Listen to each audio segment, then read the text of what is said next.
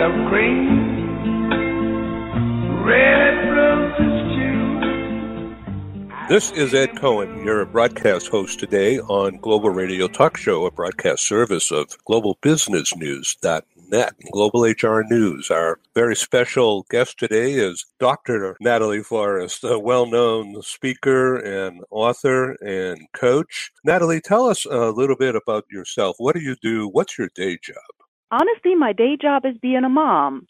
But my other day job is, of course, helping people in all life situations be leaders of their own life and live their life their way. And that includes living their business their way. And so that's pretty much what I do on a daily basis every minute of the day, and I'm loving it. We're going to be talking about some qualities of being a leader in business primarily, but I guess this can appeal to anything in life, right? Absolutely. I mean, other people smarter and longer around than me have already been saying that first and foremost, we're all leaders of our own lives. We're CEOs of our own lives. And when we approach leadership from that perspective, first our own lives, leading by example in life, in work, in jobs, in business, then leadership becomes much more tangible, and it's not something that we're trying to aspire to somewhere out there in la la land. It is very, very feasible and tangible for all of us. So tell me about performance. This is kind of a nebulous word. I mean, it's got a million meanings, touchy feeling. But in performance, is this a result of being trained to perform, or is it something that is within all of us? I think for that I need to give a twofold answer. Partially because I want to say it is in all of us, and at the same time, it can also be trained. And so let me explain what I mean by that. Okay. Part of what I do is I consider myself a revolutionary because of the way that I see things. And so when looking at performance, it is once again a daily thing in our own lives. How do we perform every single day, personally, in our relationships, with ourselves? And then you take it outside the home, outside your own personal space, and you begin to ask, well, how do we perform at the job, as a leader, as a CEO, and as a team member? And as it turns out, the performance that you provide at your work, whether it's your passion and you're in charge of it or you're having a job, is directly tied to the values that you have, what you have been taught, and of course, the whole circumstances that you're in. So what I mean by that is, if you are not performing well and respecting yourself on a daily basis, knowing your standards, knowing what you can do, what you're great at, and what you're not so great at, then it is much harder for you to perform at a high level at whatever job function you are currently engaging in.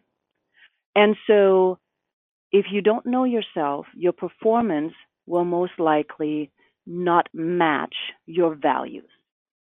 So let's get into that. Yeah. By know thyself, it sounds biblical. Yes, absolutely. It is very simple. One example, I don't like accounting. I love accountants, but I don't like fiddling with numbers. So for me, even though I could do it, I don't do my own accounting. I outsource it. So I know my weakness. If I were, and I used to do this, do my own accounting, it would take me hours.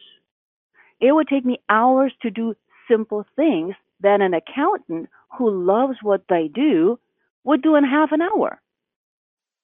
So if I were to perform as my own accountant, I would not be doing a good job.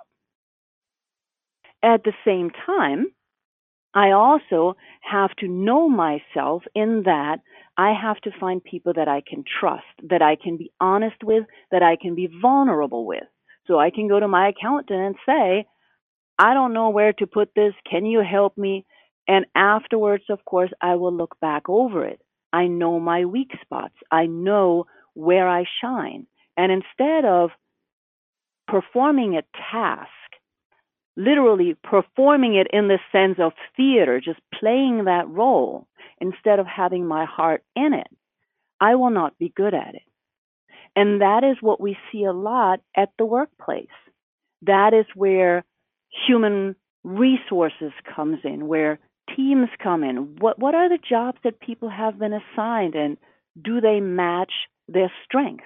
Or is it just a job that they're supposed to do because that task was just opened up? I see in your writing, you talk about hidden power of patterns. So, Yes. so this is what, internal DNA? Oh, internal DNA. I like that term. I never thought of it that way. I think more it's an internal guidance system. So I call it my IGS. And the patterns are actually things that we have been taught while growing up. And most of those patterns that I refer to by the hidden power are really the subconscious patterns.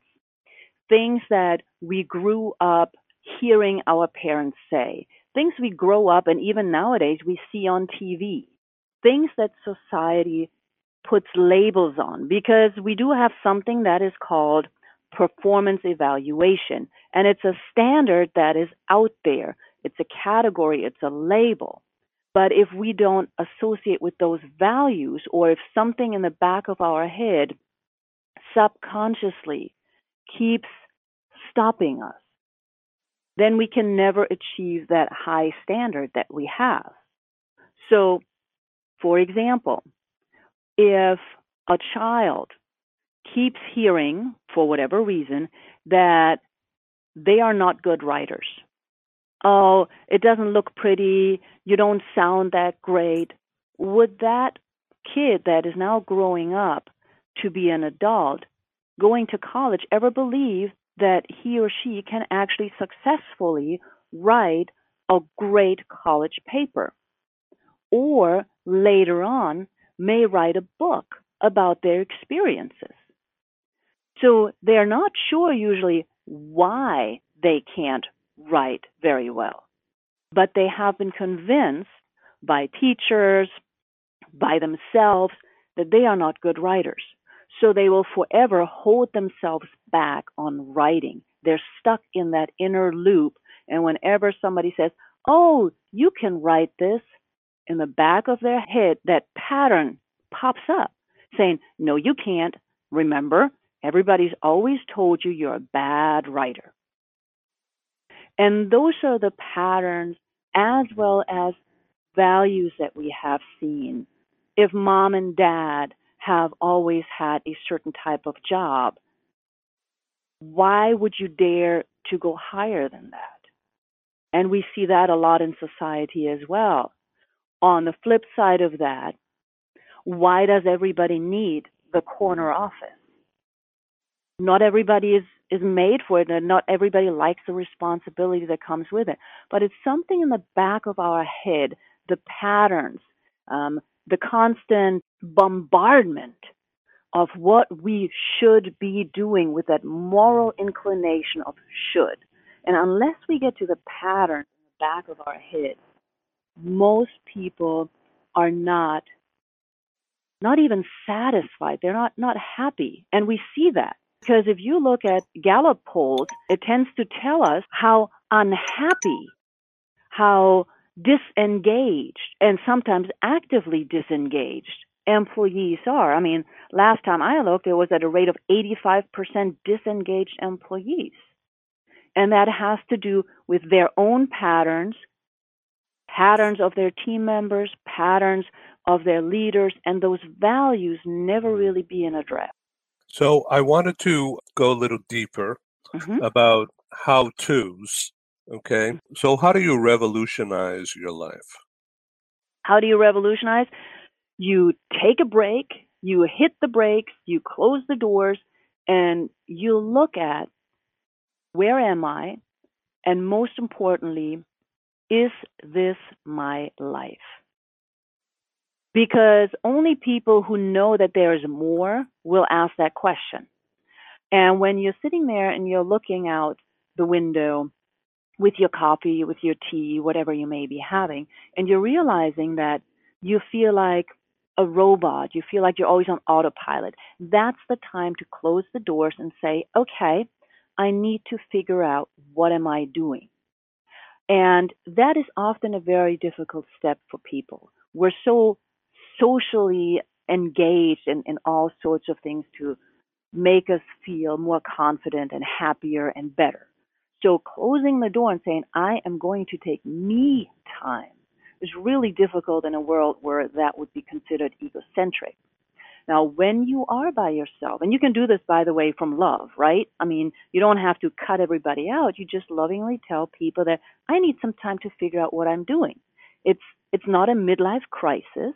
It's just a regrouping of sort. And you start looking at your life.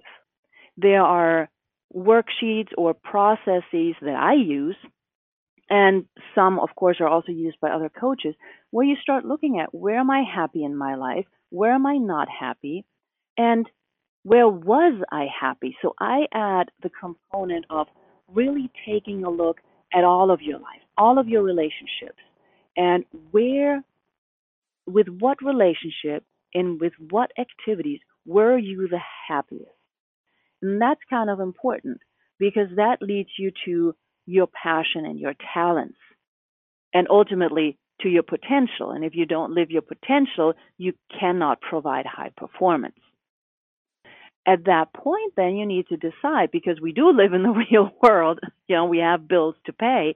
But at that point, you need to decide if you can turn your passion into your full time activity, or whether you are going to remain at a job, at a position that allows you in your free time to engage with your passion.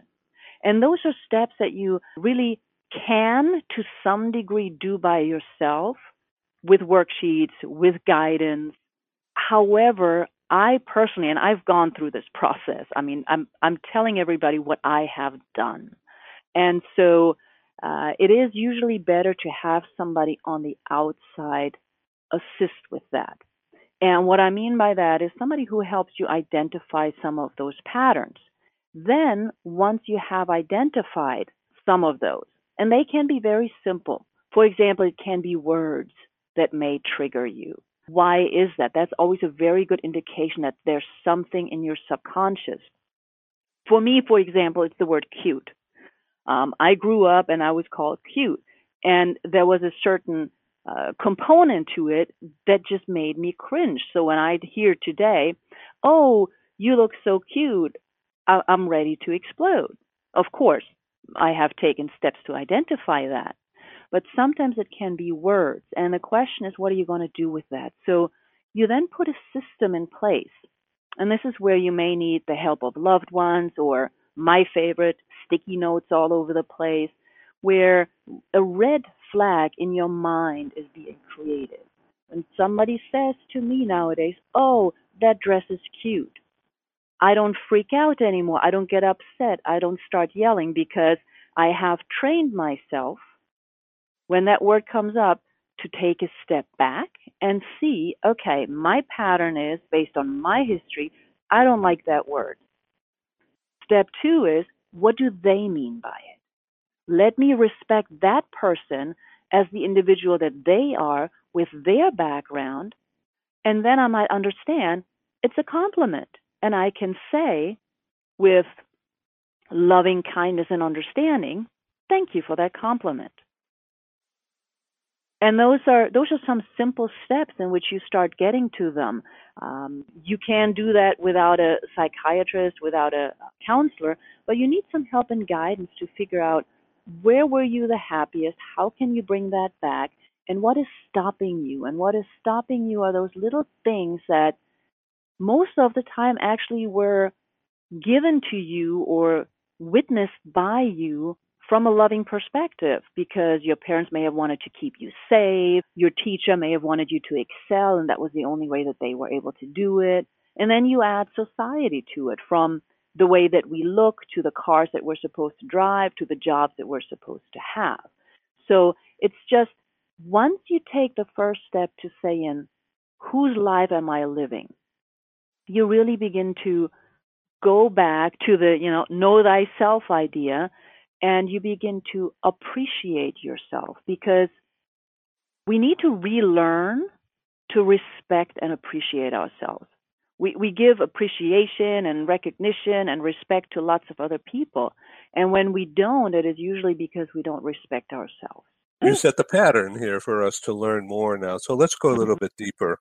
Mm-hmm. How to do this? How can you break out without crashing your life and then finding yourself out there somewhere, quote unquote, alone? Do you quit the job and then find yourself? Do you get a divorce and then go find yourself? Do you what do you do in order to begin? What's the first step?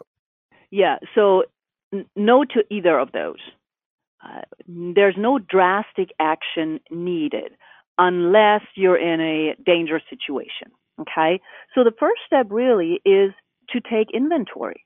And again, I've done this myself where I said, I need some time, and I started very slowly. So the first step is let everybody around you know that you need some me time.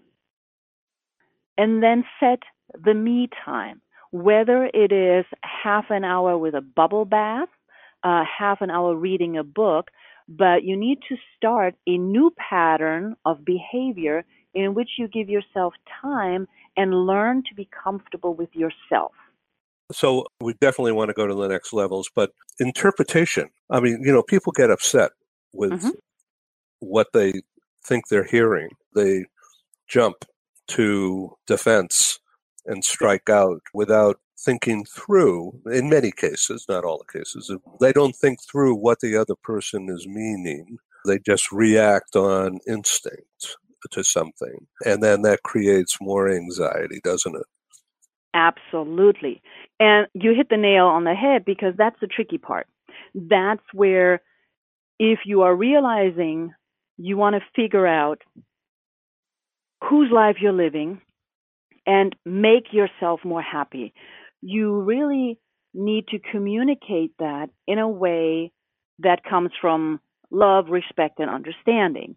So you're not telling people, I hate you, I don't like you anymore, I need my time, but you're going to try and explain it to them. You're just going to say, I've noticed that I'm a bit stressed, that I'm a bit unhappy. I need to figure out why, so I need 30 minutes every day to myself. And you will notice that when I have had the 30 minutes and I come back out, I'll be much, much easier to deal with. So that would be communication 101. How do you present it to another person? By taking full responsibility and also advising them that you're not trying to leave them behind or anything like that. Now we get to what you were just mentioning. What if the other person reacts in a certain way? And I have to be honest, if they are completely not understanding and not willing, then most likely it's the wrong person. At least the wrong person for right now. Most people, when I consult, coach with leaders or individuals, they try that, and their spouse, partner, mother, daughter, whatever it is, may be a little upset, but they're trying. So they will continue, because for years and years and years, they've been in this pattern of just you not having any alone time. You're not having any downtime. And I mentioned this in an example in my book, where most of us have that one person that calls us once a week, the same day, the same time. They're so used to it. And what we do is we pick up the phone and we're really not present. So now, if we're telling that person, I really respect you and I enjoy our chats, but for the next few weeks, I will need some alone time. So I will not be picking up the phone, because when I talk to you, I would like to be fully present and really hear what you're saying. So please don't be upset with me. I'll call you when I'm ready. Now, that person that calls you every Thursday at 10 a.m. will still call you every Thursday at 10 a.m. because that's how they've been trained. The responsibility is now on you. Do you pick up the phone or not? And so it takes a lot of courage to some degree to do that. And however the other person reacts is a sign for you how you need to deal with them. Some people, or most people, will be very, very surprised because they know and love us the way that we are. The minute we begin to make a change, they're a little concerned. They don't want to lose what they know because change for most people after childhood is something scary. During childhood, we change all the time. We love it. So the communication on how you approach it and then taking responsibility and being accountable for what you're saying is really, really crucial in this step-by-step process. And then later on, the people that you've advised that you need a little bit of time will actually understand and see the change that is occurring just by you being less stressed, just by you being happier from the inside out. And they either will want a piece of that or they are no longer part of your inner circle. So I want to tie this together with employees who are disengaged, according to all the surveys. There's a lot of employees that are present but not engaged or just going through the motions. In other words, performance is being impacted. Organizations are being impacted by this presenteeism or whatever the right word is. So how do you apply the basic things? And I want to go deeper into performance and leadership, but from an individual human, person-to-person thing, how can what you're saying be applied to communicating in the office? Because, people are so different, and yet they all come together and work in a company or an organization. How can so many different personalities and backgrounds actually perform? And how does a good HR manager or a good leader grow to understand all of this and deal with the human aspects of managing people's lives? Or I guess people have to manage their own lives, but they still have to perform for the organization. So there's missing links there, right? Absolutely. And I think that goes to the heart of leadership versus management. If we look at our employees as capital, just in the word, there might be a challenge. Just going to put that out there because we don't really want to manage people like our little pawns on a chessboard. We want to inspire them so that they will want to do their best. And so when it comes to an HR manager, the very first step is the human step. It's the idea that, yes, we actually need to see them as individuals. They have things that's going on in their lives that's probably impacting what they're experiencing right now. So first of all, get to know the employees. It sounds silly, but it is the most important aspect. You need to know who they are, because if you understand who they are, and I talk about that in my little aha book, Increasing Health Professionals' Performance, you need to let them know that they're human, that you care, and that you know them. Little things such as knowing whether or not their child may have a birthday coming up can make all the difference. Respecting the way that they do or fulfill their task. And by that I mean their desk may look crazy, but they get the work done. So appreciating everybody's individuality, and then most of all, we need to make sure that those who are currently disengaged actually have tasks that coincide with their skills. And for that, it's usually good to have a team meeting to see, okay, what are we doing? What are we working on? And that goes, of course, from the manager, the leader, the HR leader, for example, downwards. It also involves all other aspects of the company, though. First of all, the CEO. The CEO also needs to be visible and not somewhere up there in an office. And the CEO needs to demonstrate and live the mission and the vision of the company so that slowly but surely the employees who are there are going to re-engage with the mission and the vision. We need to make sure that we're beginning to understand where does a team fall short and why. And most of the time it is because the patterns in every individual's head and the need to compete versus truly collaborate.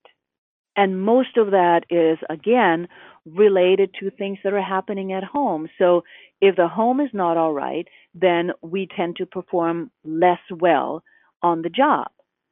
If we get recognized on the job as individuals and recognized for the work that we do in ways that are appropriate for us, everything can be pretty quickly turned around.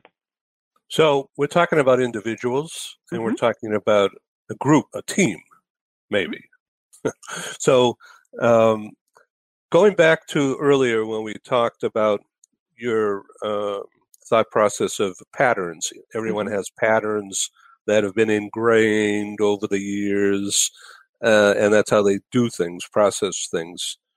And applying that to work, thinking through, most people don't understand that they have patterns, or they do understand, well, okay, I'm comfortable or I'm not comfortable doing certain things. That's part of the pattern idea, isn't it? Yes, it is, absolutely. And go deeper on that, because I'm just saying words here, but what is it in reality? Well, I mean, the patterns are very simple. One example is when we get up in the morning, what's the first thing we do? And after a while, we're on autopilot. Every morning we get up, we fall over our slippers on the floor, we make the coffee, and we drink the coffee, and then we slowly wake up. That's on autopilot. This autopilot can continue sometimes, and this is more like a little wake-up call almost. You're driving to a friend's place, and it happens to be in the same direction as the grocery store, and all of a sudden you look up and you're at the grocery store that you usually go buy stuff. Or you always park in the same spot and you get upset when that same spot is not there. Those are the behavioral patterns that we can easily identify, and that's where we start. The other things that happen at the same time, when we get up in the morning and we look outside the window, here we're getting to the subconscious mindset. What's the first thing we say when we see the weather outside? Are we already going to say, oh, it's going to rain, it's going to be horrible? Now we're talking about subconscious patterns of why exactly is the rain bad? And all of those we now bring into the workplace. Plus, whatever ideas we have been manifesting in the back of our head about ourselves, low self-esteem, the idea that mom and dad and our friends and our spouse wants us to always be the best, so we're already under pressure. And how do we deal with all of those aspects when more than one person feels just one of those things subconsciously, not to add stress to it because a family member might be sick, and they all come together? They are already on edge when they come together. So we need to change the situation that they're meeting each other in. And that has a lot to do with just the individual understanding some of their patterns, understanding why they don't like the way that Joe, hits the keys on the computer keyboard, and they don't like the smell of Natasha's tea. So how can we deal with that? Because when you're already stressed and coming into work or coming home, simple things can magnify those and explode it. So we need to create an environment where every member of a team respects each other for their individuality, and an environment of trust where Natasha can come in and say, I'm just not feeling well today. This and this is going on, without asking for a counseling session. This is going on. I would appreciate having some quiet today. And everybody else respecting that. But very often, especially in the world we live in right now, instead of walking over to the other person and saying good morning, people sit down at their desk, drink their coffee, and they start writing emails. They don't even go to the next office, which is one door down. They will write an email. Most of the time nowadays, we don't even pick up the phone anymore. When I was working years and years ago in the State Department, we had a power outage one day. It was too funny.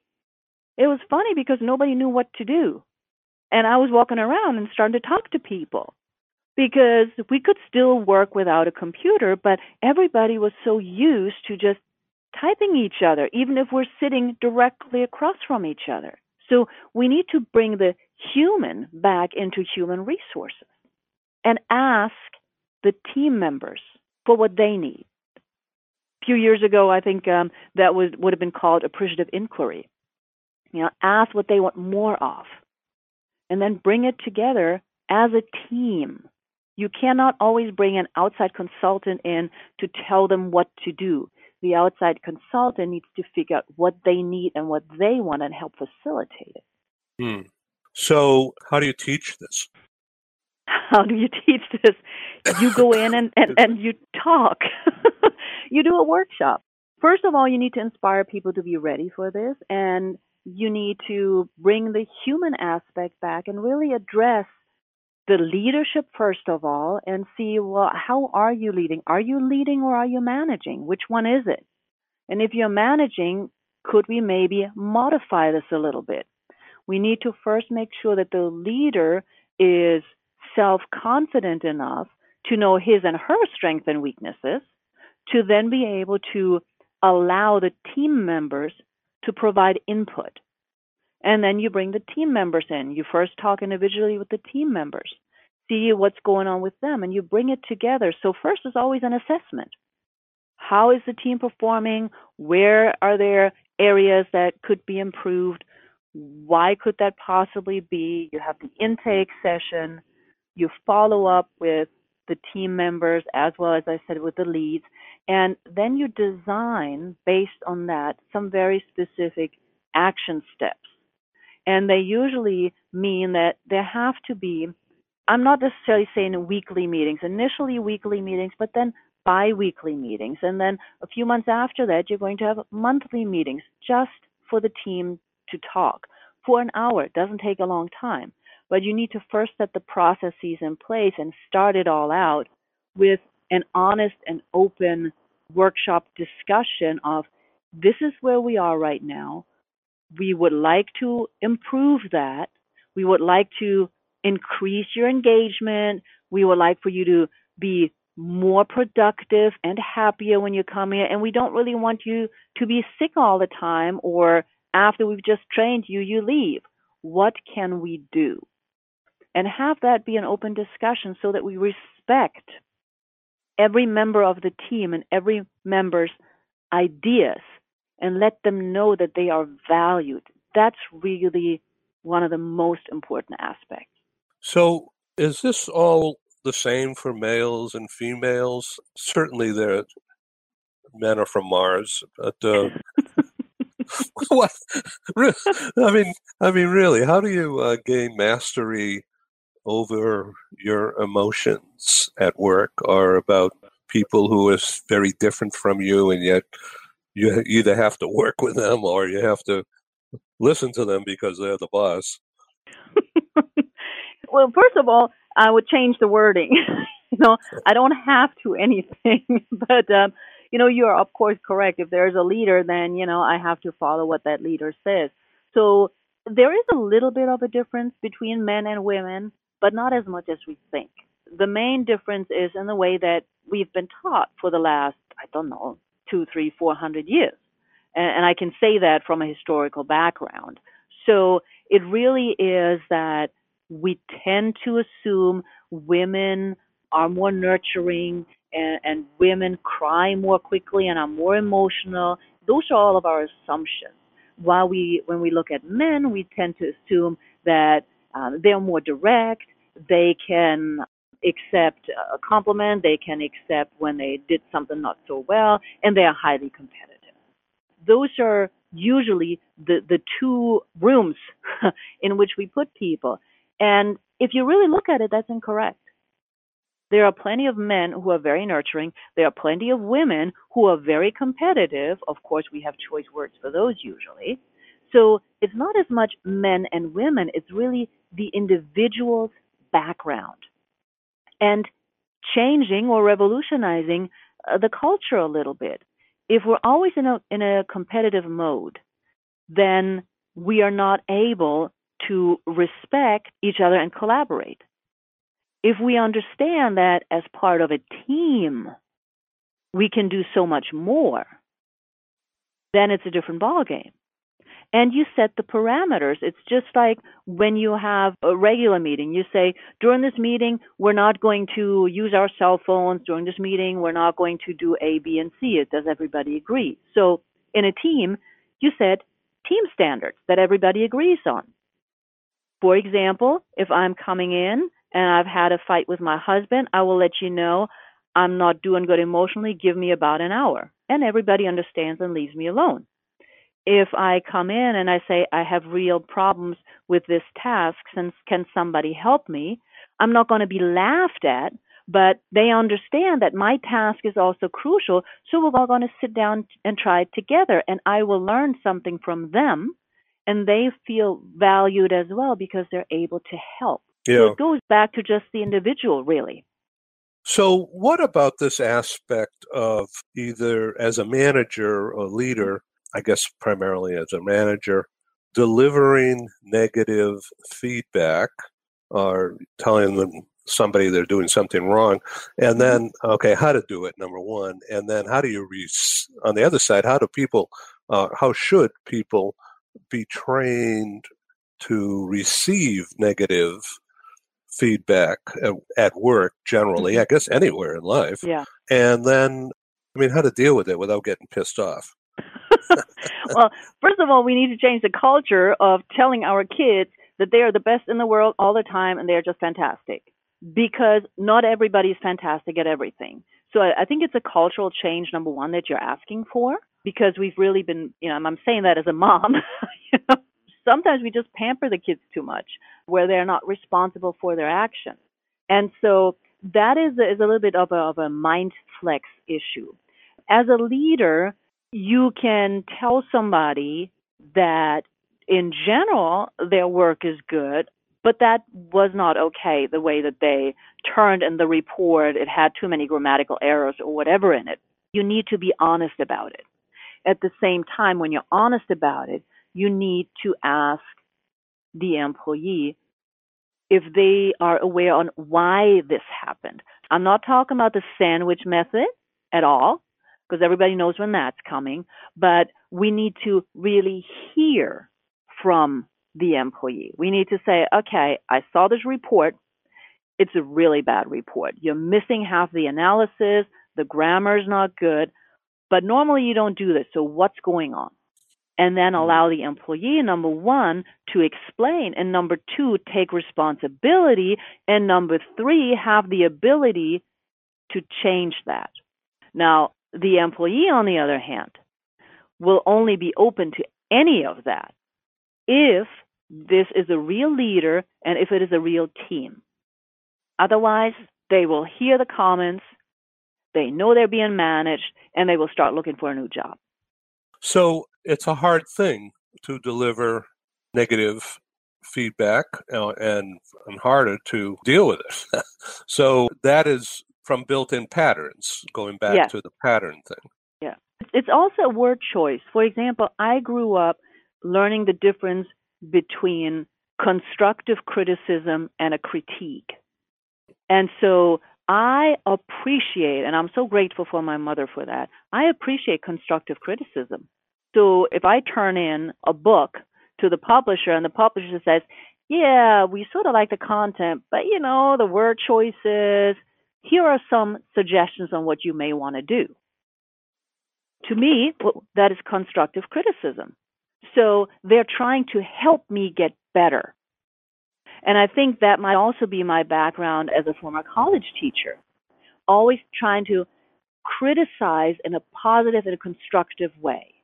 Unfortunately, a lot of times when people hear the word criticism or something of that sort, they're thinking the other person hates me, they don't like what I'm doing. That's cultural. It really is that if somebody comes to you and they want to help you get better, what they're doing is they're giving you the tools, or at least the insight, to help you be better as an individual, as an employee, as a CEO, whatever it may be. And we need to understand that is good. We need to be self-confident enough to not let a bad report or a bad writing of a book impact us on a core level, but understanding that, yeah, maybe I screwed up a little bit, being accountable and going at it and changing it to make it even better. That's very different from people just telling you, I'm going to use this word, you just suck. I hate everything that you're doing. How dare you? And they start screaming and yelling at you. But that is not constructive criticism. Really difficult. I think it's oft leadership skill that is directly tied to cultural patterns as well as individual patterns. This has been really fascinating for me, and I've learned a lot. So a lot has to do with intent, right? And communicating intent. Mm-hmm. And then the idea of providing constructive help. I mean, this is what to think about, step 1, step 2, step 3, and then here's some options. I'm not an expert manager, but I've certainly had my share of negative feedback and dealing with it differently over the years. And so how do you deliver information quickly without hurting people's feelings, I guess, to maintain engagement and productivity? Yeah, and I think that goes back to understanding yourself, understanding the individual, and respecting each other. It's all in the way that you approach the other person. If a leader knows a little bit about the employee, the leader knows how to approach the employee and deliver that message. If they don't, or they just don't care because the leader, her or himself, is completely insecure and they don't want to get yelled at by the CEO or whatever it may be, there's all this background stuff. But in a functioning leadership team connection, the leader knows how to deliver the messages because they know the individual a little bit. And the individual trusts the leader enough to take it in and to understand where it's coming from. So again, it goes back to really understanding yourself, knowing your worth, knowing your value to yourself and the community and the team, and then being able just to respect the other person for what they're trying to do as well. And it all really, it's just a matter of changing the atmosphere and the connections, the way we deal with each other in any kind of setting, but especially in the corporate setting where very often that human aspect has just been forgotten. Doctor, I really appreciate your time and your feedback and the conversation here. We need to go into this very deeply when we have you at our conferences, and I look forward to your next book. But sum up, if you can, without getting into politics now, because obviously we have a situation in this country that is exactly about what we're talking about now. So how should people think about learning how to be resilient? Not resistant, but because that's another story, but resilient. In my view, I think we're in society and probably in some companies, we're almost at an inflection point in many respects where conversation is becoming harsh, too harsh, and there's just too many moving parts and doesn't seem to And I'm sure in some companies, this is what causing people to leave, because people leave their boss, they don't leave the company. So how do people develop resilience from this train of thought that we're talking about? Considering individual lives and patterns, is there a general way to think about being better, more resilient to things that you don't like? I suppose yes. And what I mean by that is when an individual is able to decipher his or her main priorities and live up to them with their own values, then it is much easier to be resilient, because we begin to understand that the job is good, pays the bills, it allows me to do what I need to do afterwards, and accepting that my manager is just completely out there and has no clue what he or she is doing. So I will do my work the best I can. And whenever that manager gets upset, I fully understand that that is his or her issue. It's really not about me, because if it was about me, the communication would be different. So resilience to me is knowing who you are, your strengths and your weaknesses, and understanding why are you where you are in relation to a workplace. Why are you there, and what are you trying to deliver while you're there? Your performance at your job is not predicated or determined by the other people around you. It's your standard. And that really makes you resilient.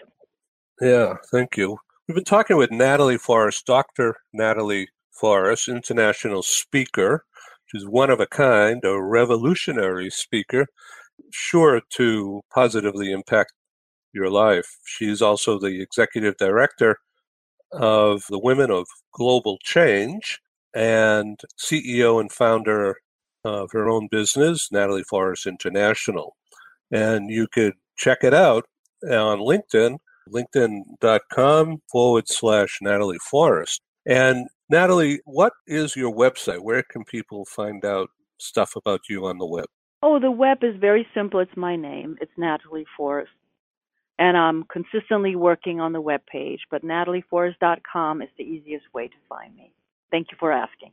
Yeah, thank you for being our guest today, a very special guest today on Global Radio Talk Show, a broadcast service of globalbusinessnews.net. I want to say that Dr. Forrest is speaking at our Washington Beltway conference on January 30. And are you still interested in speaking in Europe, in Brussels? Absolutely. Stuttgart and Brussels is on my itinerary, yes. Stuttgart, April 1, Brussels, April 3. So come on, join the caravan, the road trip of Global HR News. It'll be a fun road trip. Thank you so much. This is great. See you next week. Thank you so much. Okay, this is Ed Cohen, your broadcast host again from Global Radio Talk Show, signing off from San Diego, California. Dr. Forrest called in today from the East Coast, from the Baltimore area. Thank you so much again. Yes, I think to myself, what a wonderful